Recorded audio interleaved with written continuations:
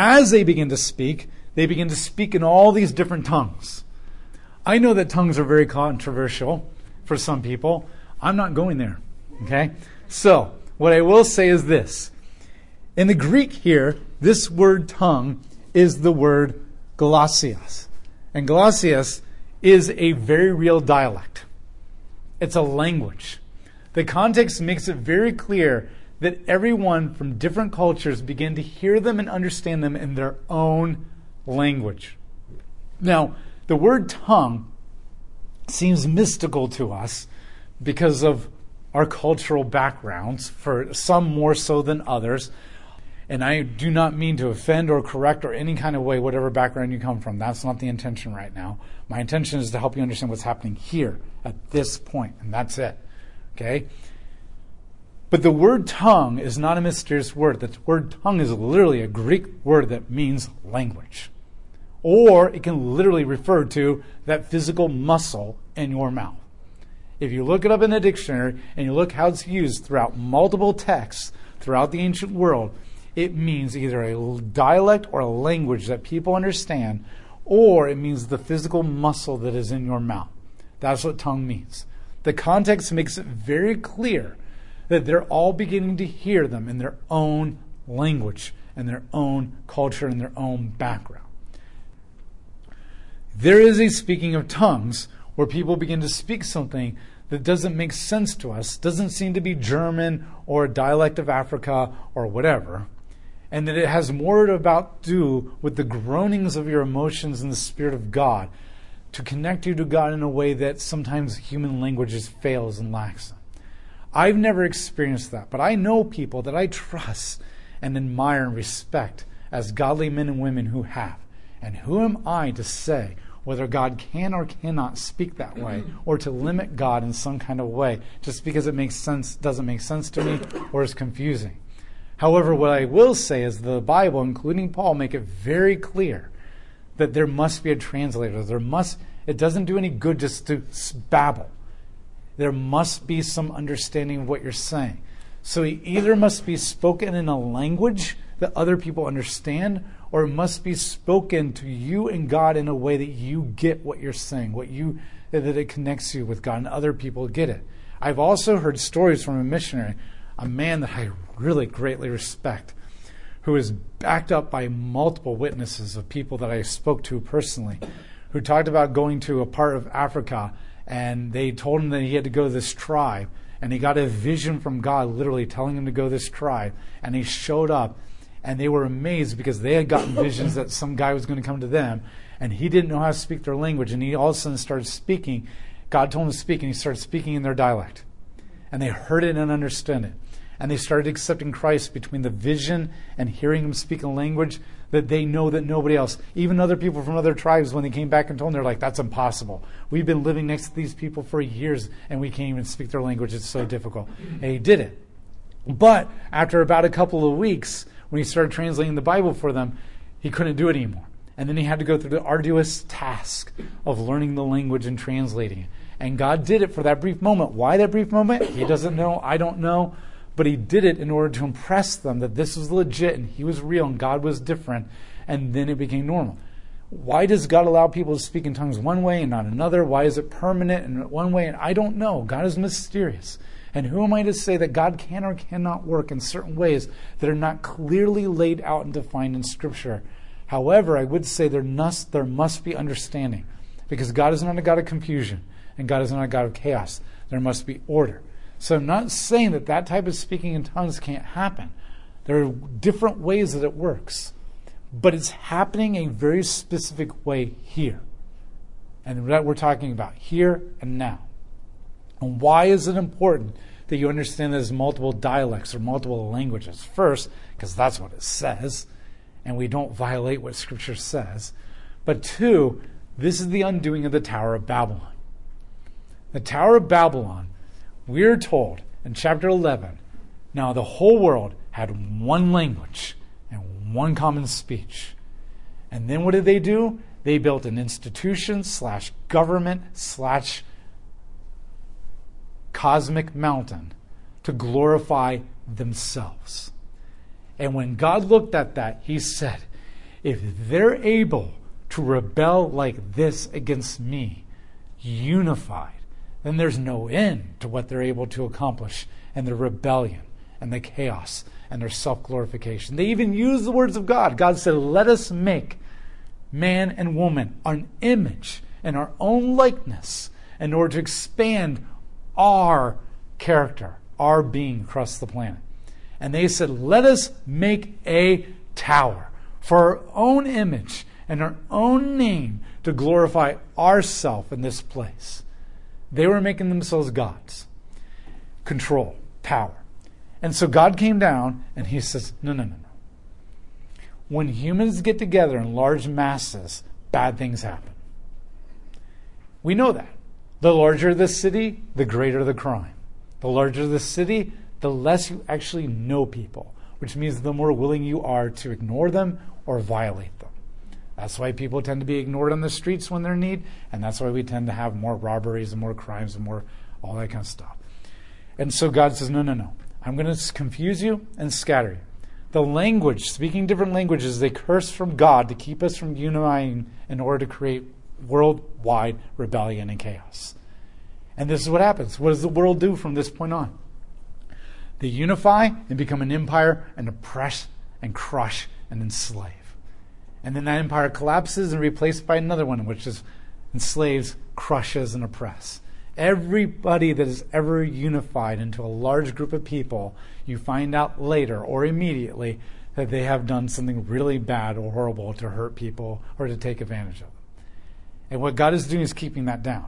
And humans' ultimate goal as a community of people, not individuals, is to unite together in a bigger and bigger body so that we can have more power to take advantage of other people for our own advantage.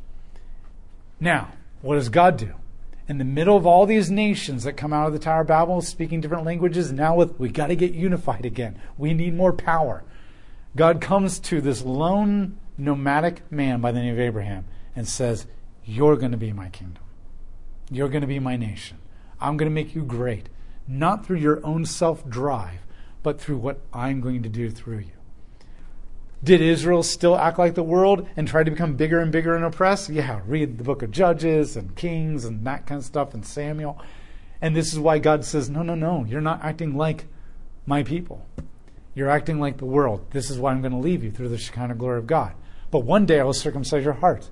And one day I'll bring you back out of exile. And one day I will put my spirit in you. And one day you will be able to be unified in the way that you're supposed to be under me for my kingdom and building my garden and my way and not for your own self-glory and name. And now when that day comes, they begin to speak in different languages. And God is now saying, I'm overcoming the curse of the Tower of Babylon. You're all unified. But you're not learning different languages so that you can increase your power and make alliances to oppress the people who won't get on board with you. You're now speaking different languages to share the power of the Holy Spirit, who will be a witness for God, who will die to themselves and become the last, so that others become first and great in the kingdom of God and be included in that. And so now what we have is we have two kingdoms. From the very beginning, we have two kingdoms. We have the kingdom of man, who's always being unified for power and the oppression of other people who will not get on board, and we will cancel you if you don't. And every entity that unifies does that to everybody else. It's a king of the hill mentality. It's a race to the top. And the other kingdom, you have the kingdom of God, which can only be unified through the Holy Spirit in order to suffer and sacrifice so that the kingdom can get bigger, which is mind-blowing to the way that humans think. Yet it works. Because through all the years, every kingdom has collapsed. And the words, okay, I don't care what you think about the movie, but I love this line. There's this movie called Bill and Ted's Bogus Adventure. And in it, they go around with the Grim Reaper, the guy with the sickle, and he has this little ditty that I love, and I've never forgotten. You may be a king on high or a little street sweeper, but eventually everyone dances with the Reaper. And the idea is eventually you're all going to collapse. You're all going to fall. That's all going to happen to you. But only the church, through the Holy Spirit, has kept going. No matter how many times magazines come out, Newsweek's magazine come out trying to blast or lambast the Christ and Jesus and the gospel, and no matter how many spins there are, no matter how many cults that rise up, we had the emergent churches a while ago, now deconstructionism. No matter how many times the governments do these things, the church just keeps getting bigger and bigger and changing the world. Yes, it has its problems. Every kingdom has collapsed. Every institution has failed. Everybody has eventually died or got arrested and in prison who's tried to build their own kingdom. But the church keeps going. Nothing can stop the Word of God. And this is the point. This is the beginning. This is the beginning. The beginning was when God first came to Abraham and said, "Follow me." And this is the climax that leads to the new chapter, the Holy Spirit. And so this is the idea that's being communicated. Now, I know we spent a long time on that passage, but like the cross, this is the second and most important, significant event in the redemption of God, bringing everything together in order to build what we have. And hopefully, it was absolutely fascinating to you, as it has been fascinating to me learning this over the years. And I'm sure there's way more to this than even what I've discovered, but that's the beauty of Scripture. There's always more to dig into and more to find. They begin to speak, and everybody begins to hear. And now, this is where the locals who are hearing it become wowed. This is where they're wowed. Verse 5. Now there were devout Jews from every nation under heaven resting in Jerusalem. Every devout Jews from all the nations. That means that some of them are purebred Jews. Some of our Jews are mixed with other cultures and other ethnicities. And the first world language here of the what's called the Second Temple Judaism, the time period of Jesus in this, they're what's called devout Jews or biological Jews who are born in Jerusalem. They're purebred Jews, and they've lived in multi-generation Jerusalem. And then there are what's called Hellenistic Jews. They're mixed in with other ethnicities over the years. They don't live in Jerusalem. And the local Jews always look down on the Hellenistic Jews as you're still believers and you're still chosen by God, but you're a second-class citizen kind of a thing. They were all there from all the nations. This is the very beginning of Micah 4 and Isaiah chapter 2 and all these things being fulfilled, that all the nations will come to God. And they, residing in Jerusalem, when the sound occurred, a crowd gathered and was in confusion, because each one heard them speaking in his own language. They expect to hear people speaking Greek. This is the only language that they're all going to understand at Pentecost, because they're all there still from Passover.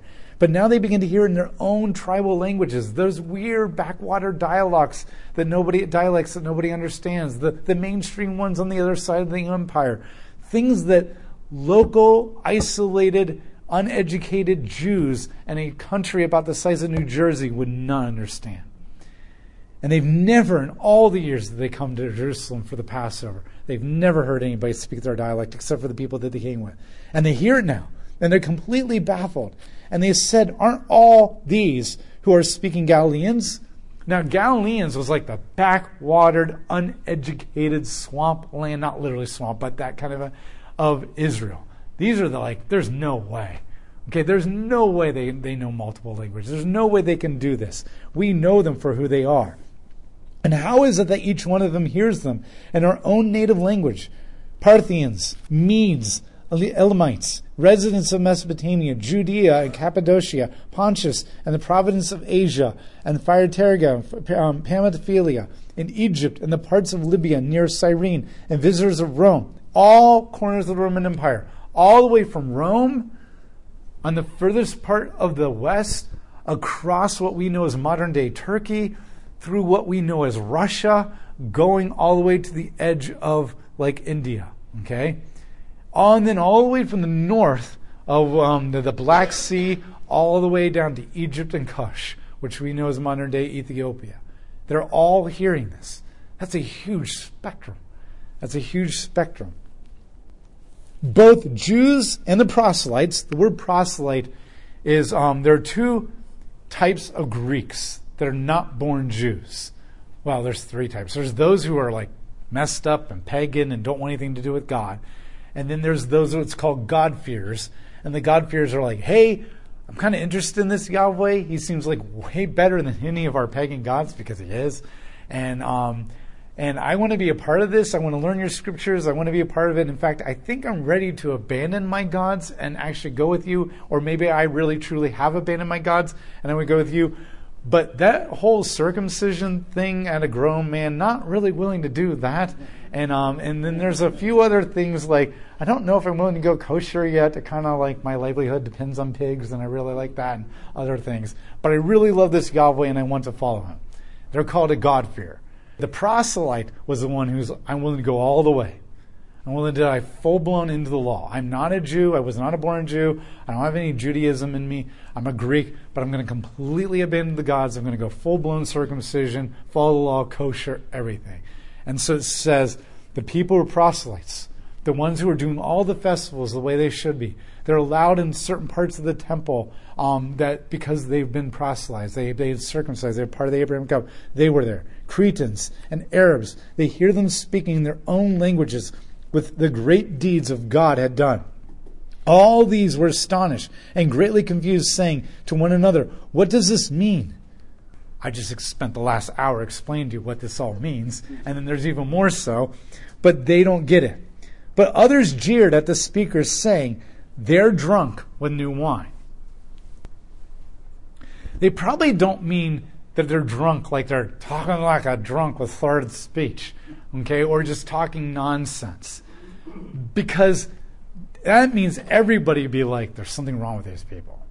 Okay, it's not like a whole bunch of people are like, they don't sound like they're slurred and nonsense, and other people are like, yeah, they do. They don't mean that. That would be impossible. You can't have a whole group of people completely impressed with how fluent they're speaking their language from the nook of the cranny of the Roman Empire, and then speaking through the Old Testament and all connecting all these dots and talking about Christ, and they're wowed. And other people are like, you ding-dongs, they're actually just slurred speech and babbling about nonsense. What they mean is it's probably just doesn't make sense to them because they're all speaking at the same time. You got Peter over here speaking one language, and you got John over here speaking another language, and you got Mary over here speaking a different language, you got Martha over here, and then you've got the other 100 and something speaking all these different languages, and they're all speaking at the exact same time, and it would kind of sound babbling. Okay, I'm now getting to the age where my hearing is really good still. I can hear my girls turn the doorknob in the middle of the night down the hallway while I'm sleeping. But then when I get into like the fellowship hall and everybody's talking at once, I could barely hear anybody next to me. Okay? And so if I were to stay in that room, I'd be like, this just is like nonsense to me. It just sounds like babbling. It's probably that. Or it probably sounded like when drunks singing, praising. There was probably praising and singing. And they're like, this is 9 o'clock in the morning. This is way too soon for all this. And what most likely is being said here is those who had a heart for God, those who could hear and see and wanted to, they hear it. They hear. Like Peter also says, like when you say somebody's name, your daughter's name in the crowd, and they're like, or you hear your name, you whip around, it just pulls you out, they hear. But the people who are kind of like, it doesn't matter whether you got up in their face and loved them and shared the gospel, they'd be like, this is crap. I don't want anything to do with it. I don't have the ears or the eyes to see. They probably are like, this just sounds like babbling to me. And I don't mean like it literally is babbling to them and they don't understand their own language, but it probably just feels like they're in a giant fellowship hall or lobby or whatever, and it's just a lot of noise and it's hard to pinpoint them. But I'm sure if the Holy Spirit really wanted to speak to me in that moment with somebody across the room, it would just become tunnel vision or tunnel hearing for that word. And I think that's the idea that's going on here, is it shows their hearts. And every time that you have, and people were wowed, but there were some who mocked, it always has to do with the heart. It never has to do with intelligence or ability or skill. It always has to do with the heart. And what it's saying is that yes, despite this being so wowing and amazing, there's still some who are like, this is dumb. Just like, how amazing would it be to see God bring 10 plagues, an 11-month period, and crush the greatest empire the world has ever seen at that time period, and then spare the firstborn of only people who put blood on their doorposts. And then the Shekinah glory of God comes to you literally in person, going up in the eye, and follows you out, and the Red Sea parts, and he provides you bread, and and then your response is, screw you, God. You brought us out here only to kill us. You're a horrible, evil God, and you don't care about us, you don't care us. I'd rather go back to Egypt where life was better. It's called the high-handed sin, where you shake it at God, and you literally or metaphorically say, screw you. Because it has to do with your heart. We say, well, if people could only see no. The people who have the heart to see it would still see it, and the people who don't would not. And this is what we're talking about. We're not talking about that they sounded like they were drunk to everybody. It's that they didn't make sense to people who don't have the heart for it. The eyes or the ears. This is what Isaiah said in chapter 6.